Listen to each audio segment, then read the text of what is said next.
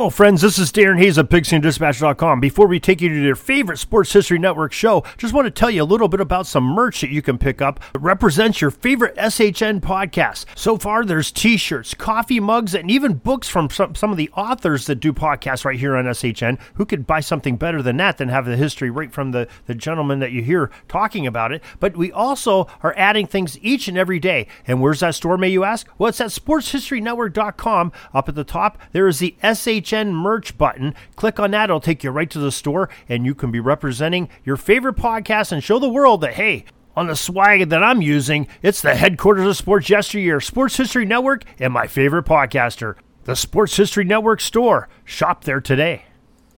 This podcast is part of the Sports History Network, your headquarters for the yesteryear of your favorite sport. You can learn more at sportshistorynetwork.com. Welcome to this episode of Tim Coffeen Talks IndyCar and Racing History. During each program, Tim will take you behind the scenes and share stories and memories from his long career in the world of IndyCar competition. With 7 championship rings to his credit, Tim not only understands auto racing history, he has lived it.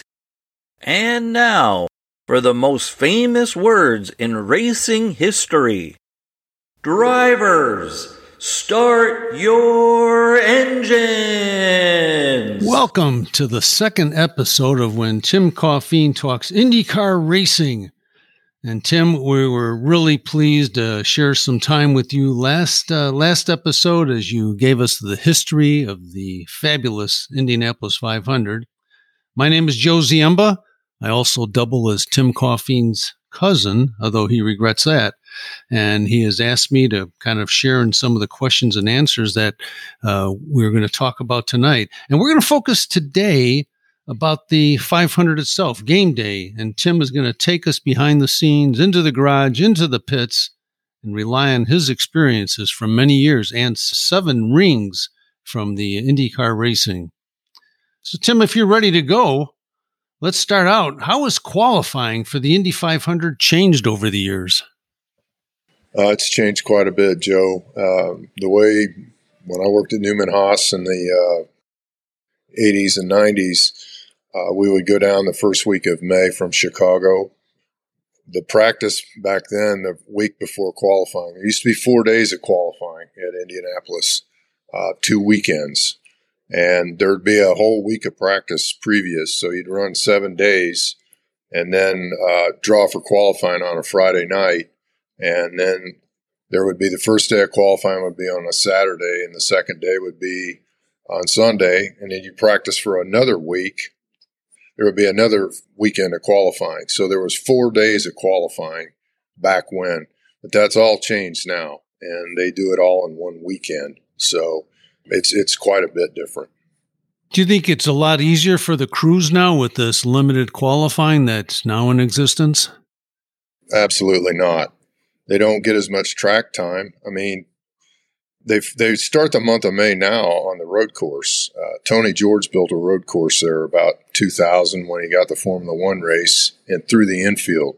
So now the IndyCar starts the month of May on the road course. They'll go down there a week from this weekend, which will be, they go to Indy, I think they load in like the 11th of May, and they practice and qualify on Friday the 13th, and then they'll warm up and race on Saturday, May 14th.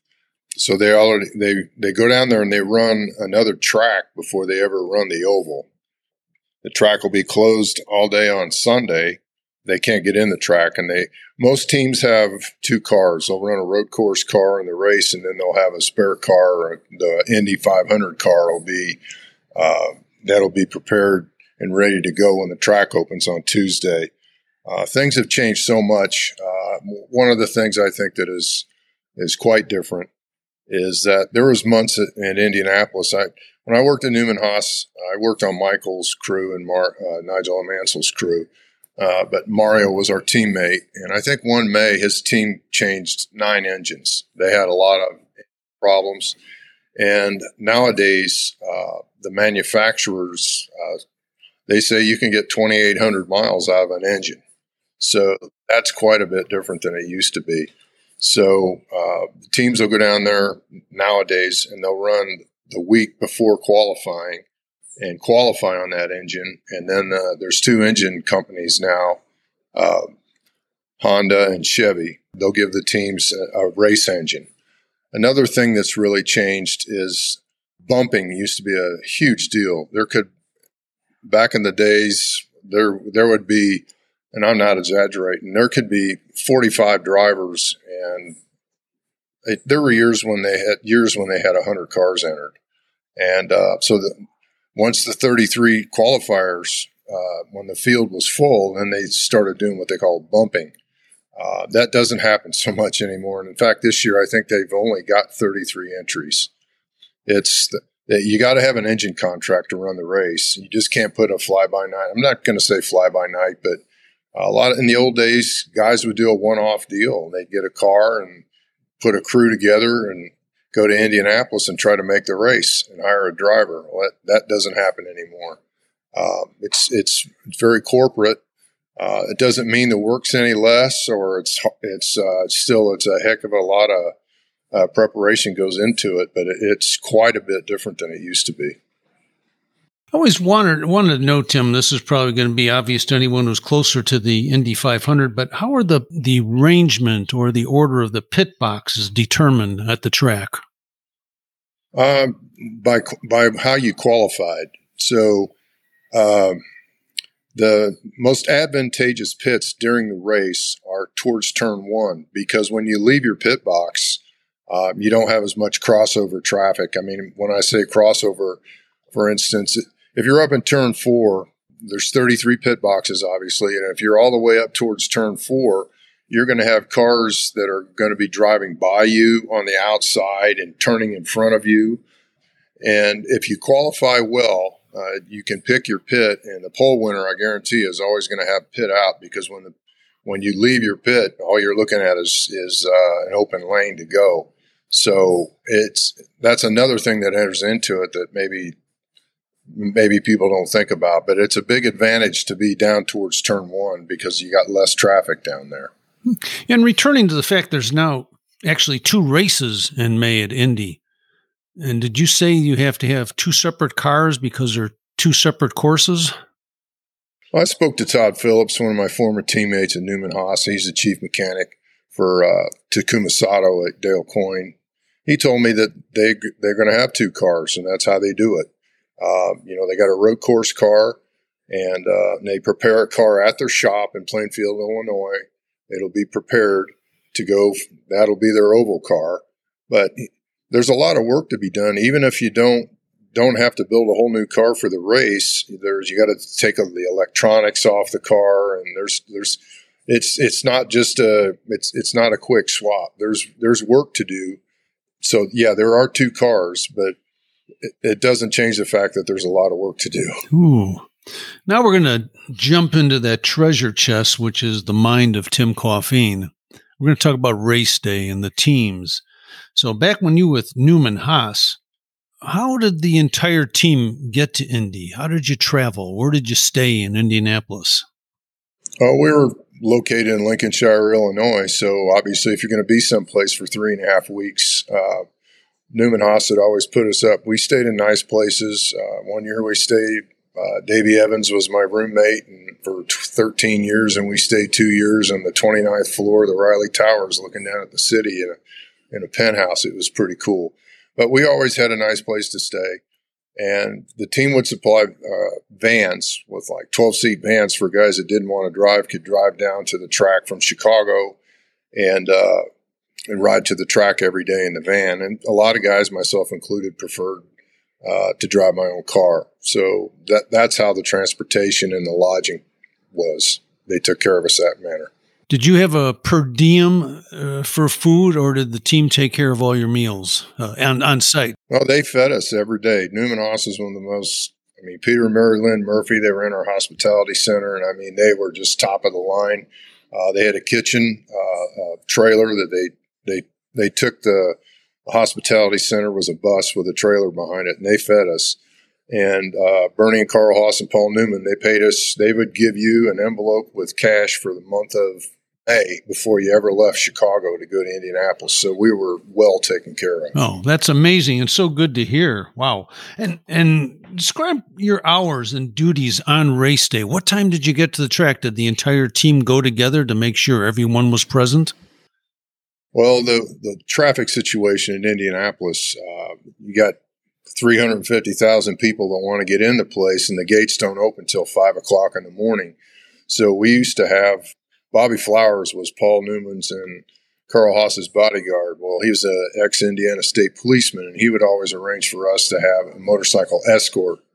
Everybody would ride in the vans then, and it was cool to go roaring down 16th Street with motorcycle policemen next to you with the sirens going and, roaring by all the fans that have been waiting in line for hours on 16th Street. And then you'd pull in, and we get in the track probably 4:15, 4:30 in the morning. It's dark out, and the towers all lit up on the straightaway, illuminating the grandstands and everything. It was pretty spectacular. And I always remember they would set a bomb off at 5 o'clock in the morning, and they would open the gates to the public. And back in the day before they tore the Tower Terrace stands down, a lot of the guys would run up into the grandstands and watch the Maniacs roar through the gate to get the spots at the Snake Pit in turn one. So there's so many traditions at Indy that, I don't think it's still the same as it was, but that was always entertaining. Oh, that sounds amazing as well. So you talked about getting in the track at 4:30 or 5 in the morning. What was the first thing that the crew had to do? The car was already there, I'm assuming, in a garage. But what were your responsibilities that early in the day? That early in the day, not much. The race back in the day, I think now it starts like 12:45 in the afternoon. Traditionally, for many years, the 500 started at 11. So they would always feed us first, and then, of course, you get the car warmed up. You got to start the car and warm it up. And there's things like you got probably 10 sets of tires you're going to have in your pits for 500 miles potentially. So you'd move you'd have to move your pit equipment out and your tires to the pit lane. And then when they open the gates in the morning, you'd run through tech real quick, and then everyone had to go through tech, and then you would go out to the pits and practice a couple pit stops maybe and wait until they called for you to roll the thing out on the grid. Whoa. Again, and you talked last time about your lifelong love of the Indy 500 and how you were always there and anxious to be part of it. And in that first episode, you talked about a couple of your mentors that helped you get started at the track. But what was it like, going way back, your first time as a team member? What was it like when you walked onto that track before those hundreds of thousands of people? Well, there is nothing like the Indianapolis Motor Speedway on race day. It's incredible how many people are there. And an example I can use is I worked with Nigel Mansell, drove for us in 1993. He was a reigning world champion. And he'd seen just about everything. When you race Formula One, that's the biggest event in many countries where they run sporting-wise. It's huge. So he'd seen just about everything. There couldn't be too much that would impress him. And we walked out on race morning in 1993, and he looked to his left, and all you could see, the double-deck grandstand, the paddock penthouse on the outside of the straightaway, and the Tower Terrace on the inside was as far as the eye could see was people. And the heat waves are starting because the sun's up and it's starting to warm up a little bit, and the bands are playing, marching down the straightaway. And I'll never forget, he looked to his left and he looked to his right, and he went, bloody hell.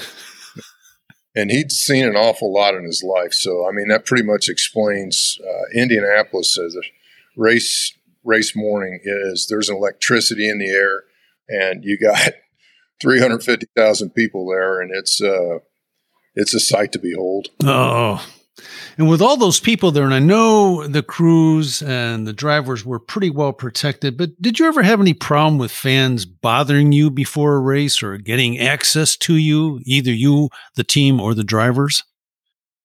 No, not really. The pits and everything at Indy, you got to have a credential to get in there, and they police that pretty stridently. So, I mean, it's when you roll the car out, the fans are shouting encouragement and cheering for you, and sometimes you hear a derogatory comment directed at your driver. But as for the most part, no, we never had any problems with fans. I mean, during the month of May when you're practicing, that's Indiana. It's May. It's starting to warm up. You got the local yokels come out and drink a little beer, and they've been inside all winter, and you look at them 4:30 in the afternoon. Their shoulders are lobster red, and they've had a few beers, and they can yell some pretty dumb stuff. But it's just part of the Indy lore. That's interesting. So when we're talking about all the pomp and circumstance going on, and the playing of the anthem and all the ceremonies, what would be your biggest worry? You're thinking about the car, but everyone else is focused on all the activity that's going on in the main part of the track. So what would your biggest worry be before the start of a race? I hope it starts up. Seriously, I mean, you've done all you can do. I mean, I remember Michael Andretti made me nervous the first year I worked with him in '89. He wanted the mirrors adjusted, and I told him to get in the car in the garage, and he said, we'll do it in the straightaway. I'm like, oh, no. I mean, I could see tripping out a bolt or something, and that made me nervous. But you got to be – your work's got to be done. I mean, the race is the easiest part of the month, really. You've got to be – all the work and preparation you do. You basically, like I said, when you get there in the morning, you eat, you start the thing up. The guys that are responsible, there's guys that take care of the pits, and they're on the team. They take all the equipment out.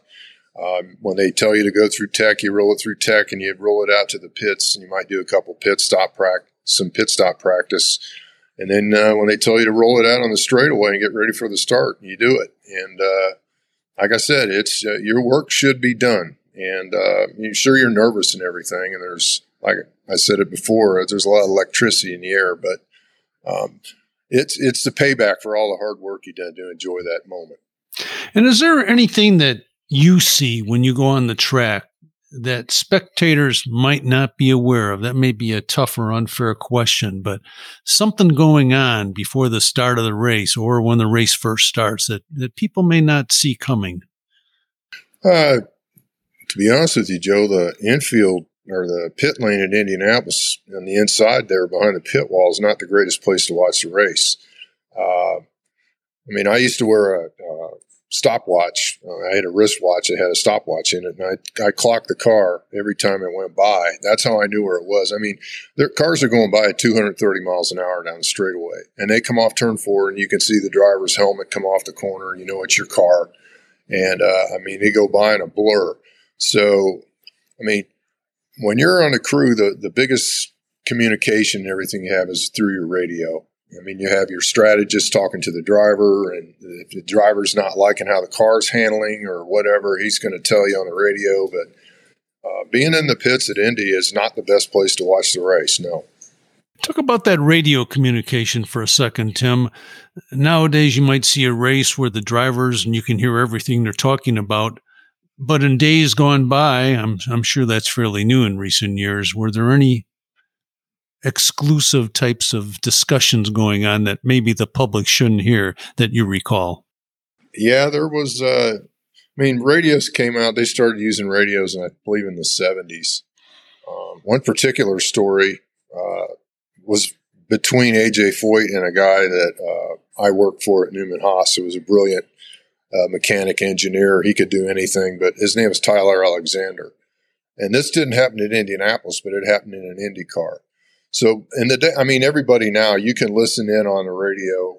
I mean, communication, the fans they wear earmuffs. They've got radios. They can listen to the teams talk to the drivers. You got spotters on top of the grandstand in turns 1 and 3 that are telling the drivers when they got traffic around them or whatever. But back when they first started with radios in their 70s, it was no one was supposed to be listening in on your channel, on your airwaves. Well, A.J. Foyt accused Team McLaren, which Tyler Alexander was one of the principal head guys there, of listening in on his radio during the race. And So after the race, Tyler went down AJ went, he had a hold of Tyler. He had him bent over the guardrail and he was giving him a talking to. And I'd always wondered about that story when I heard about, McLaren, Tyler was eavesdropping on AJ. And I asked Tyler when I went to work at Newman Haas, because he was the team manager. And I asked him about that story, and I said, "Did you fight back when Foyt had a hold of you?" And he says, "Heavens no." He says, "The man's a bloody animal." But I mean, racing and communication, that's the mechanic. That is your communication with the car. I mean, if you're coming in the pits, a lot of times they'll go 3, 2, 1 pit. I mean, when 3 laps, 2 laps, 1 lap pit. That is your line of communication. That race car is your radio. And who's actually talking to the driver when you are the team is in the pits and someone's talking to the driver? Is it the spotter or someone inside the pits? Well, the spotter can talk to the driver too. That's his job. I mean, if like he's going into the corner and there's somebody that goes around, tries to go around the outside, or there's somebody that wheel is still like a competitor's right front wheel is close to the left rear wheel of the car, it's a spotter's responsibility to tell the driver. So the spotters can talk to the driver, and then in the pits they have the strategists who they do the fuel. If you look at the scoring stands in the pit lane, there's massive scoring stands, and you'll have 6-8 guys standing on them with computers. They're monitoring everything that's going on with that race car. They're the temperatures, the tire pressures. They got telemetry in these cars. You'll have a helicopter hovering above the track, and it's got several teams' telemetry in it. So they're monitoring the car. That's how you communicate with your driver, and that's how you're aware. I mean, they know the tire pressures on the cars nowadays. Back in the day, we didn't know that, but there's a ton of information, and all those engineers on the stand. That's a brain trust, and they got an eye on everything that's going on that race car while it's going around the track, and they relay that information to the strategist to convey it to the driver. Ooh. Here's another wacky question from someone who wants to know. Do the cars have a fuel gauge in them, or is that all done through the monitoring? No. I mean, they tell – there's some digital readout on the steering wheel. The steering wheel is the dash on the car. Those cars don't have a dash. The steering wheel has a digital readout on the spokes of the wheel. But they don't have a gas gauge in them. I mean, there's – a lot of different modes on the steering wheel itself that the driver can read that will tell them what fuel setting to run, and there's a lot of different stuff in the steering wheel. But I mean, it's not going to tell him exactly what kind of mileage he's getting. No. No, good. Thank you for putting up with that question. No. And how are pit stops managed by the team? In other words, who calls for the stop, and how are the responsibilities assigned within the team? Or is that done preliminary in the practices that you put in? Well, number one thing is when you're running the Indy 500, you want to go as far as you can on fuel under green.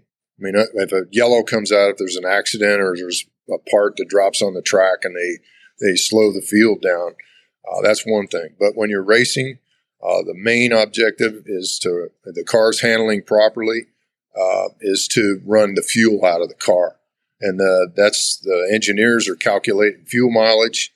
I mean, it's a huge part. You know, some cars get better mileage than others, but, you know, the engineers in the pits are they'll tell the driver, they'll calculate how much fuel's in that car, and when it gets down to where they don't want to run out on the track, so they'll bring them in probably with not a lot left in it, but that's the strategy there. You go as long as you can.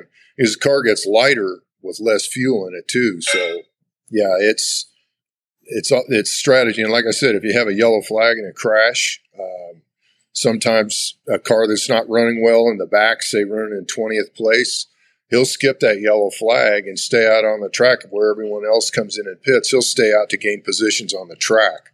So there's a lot of different strategies about it. But most generally, when in green flag conditions, when you're racing, you want to run all the fuel out of that car. And that's how you do it. Oh, okay. And what about the speed limit as someone exits the pits? They can only go a certain amount of mileage. How do you define that or enforce that? Well, I believe the speed limit now is 50 miles an hour, and there's a lever on the steering.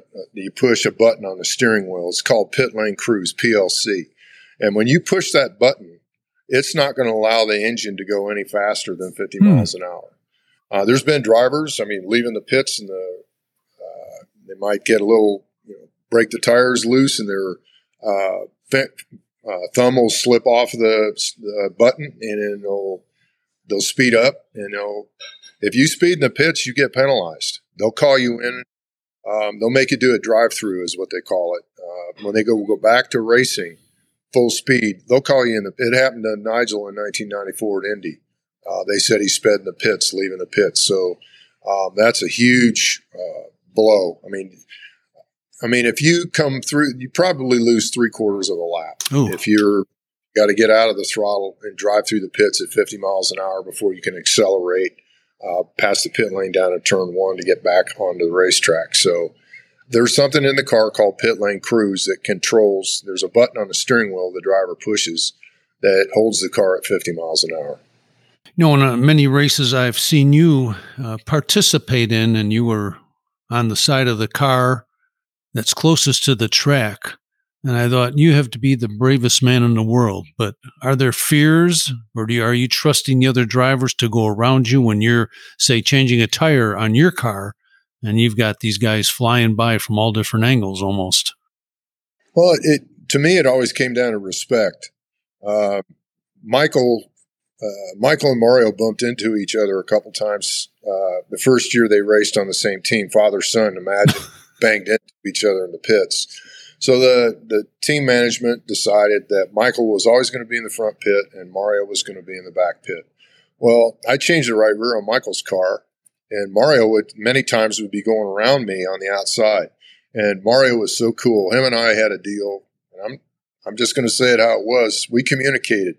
If he was leaving the pits and I was out there changing the tire and my legs were out there and he was like, his nose was pointed towards the wall a little bit too much when he came in and he needed more room to leave, he'd rev his engine up and talk to me. And he's telling me, skinny up, I'm coming out. And it's and another thing that happens is you'll always go, the teams talk to each other.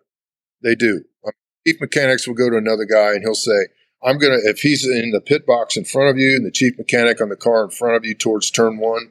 So when you leave, the outside rear guy is closest to your pit, and he'll tell you, I'll have my crew will clean up the tire for you to leave more easily if you'll move your right front for him coming in so he can get in easier. And the crews work together. They talk together, talk to each other, and communicate about that. It's everyone wants to, you don't want altercations in the pits or anything like that. That's the way that works. Oh, that's amazing. I had no idea.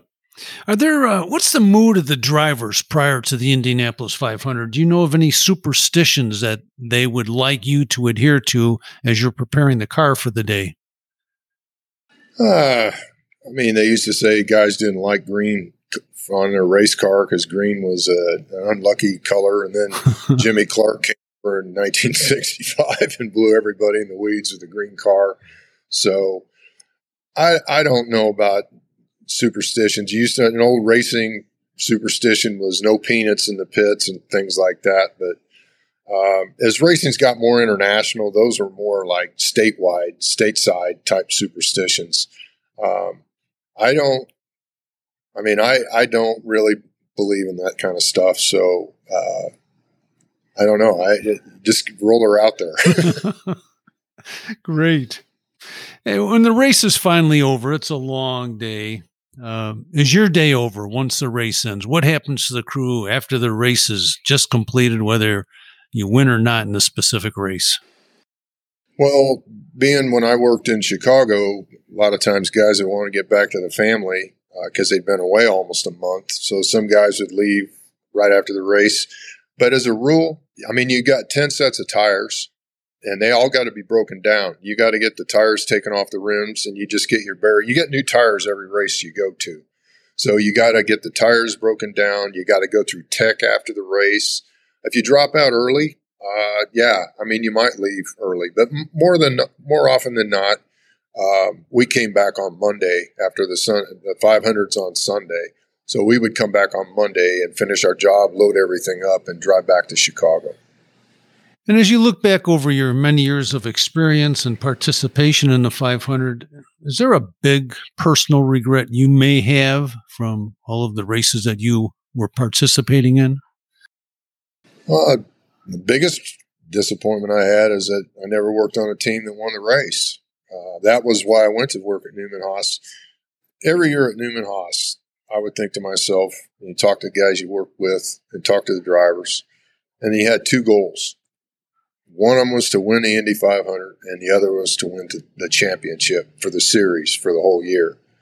I mean, as I reflect on my career, I worked with Gordon Johncock in 1981, and he led 56 laps that day, and the engine blew 6 laps to go. He was running second to Bobby Unser.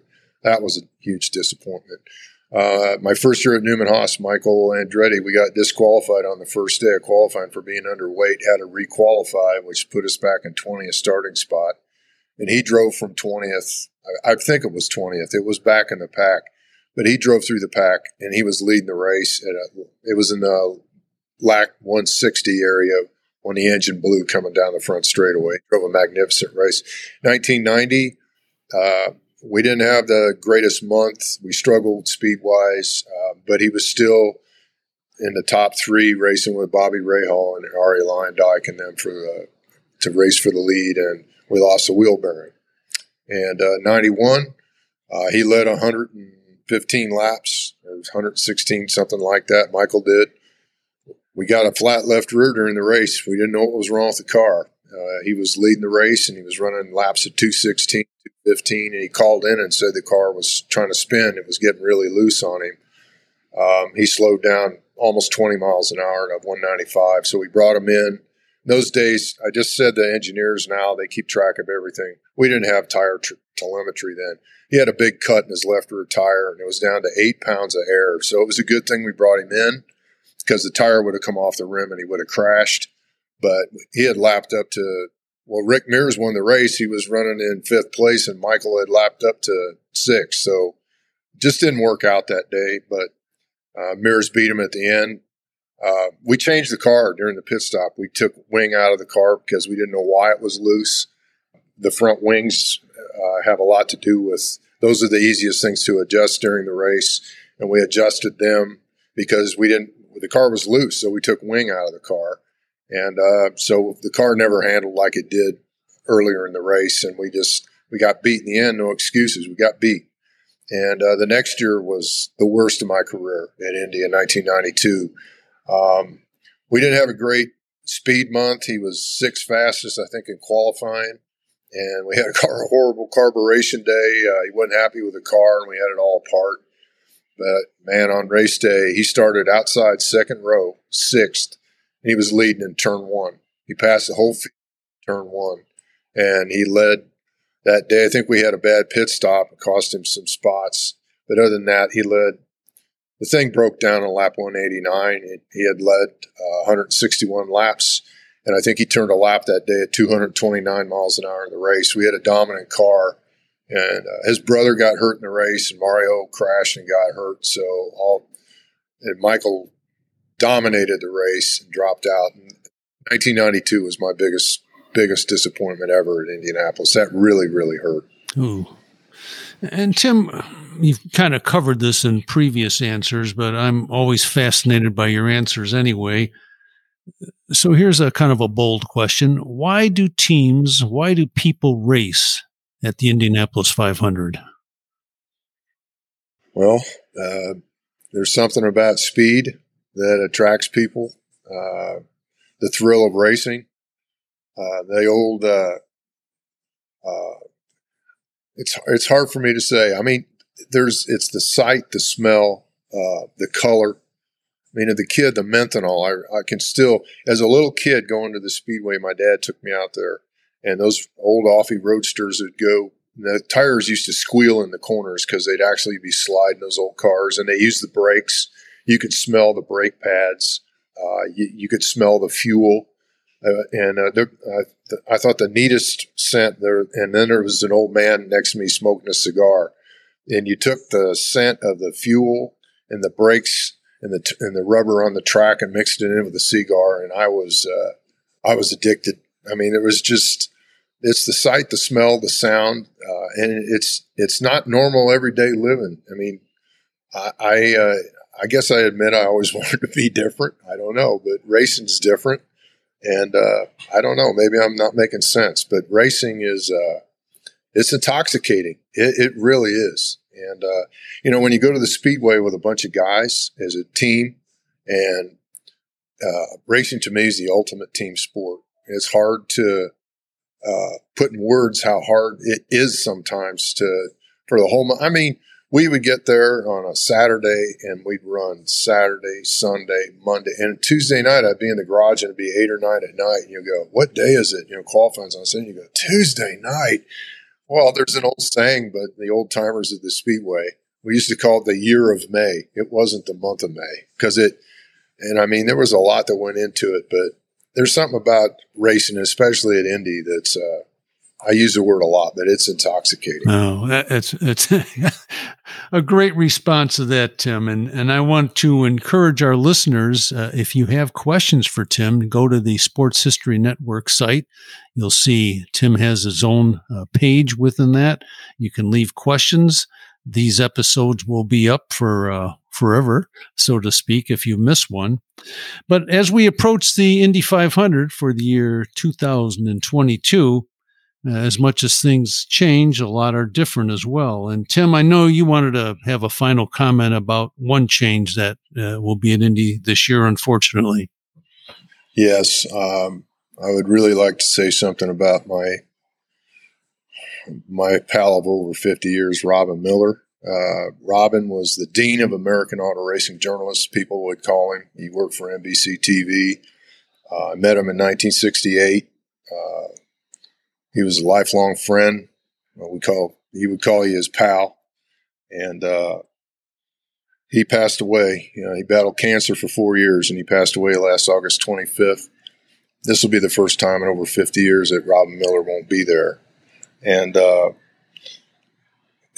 Robin was a connection from the heroes of my youth, like Parnelli Jones and A.J. Foyt and the Unser brothers and Lloyd Ruby, and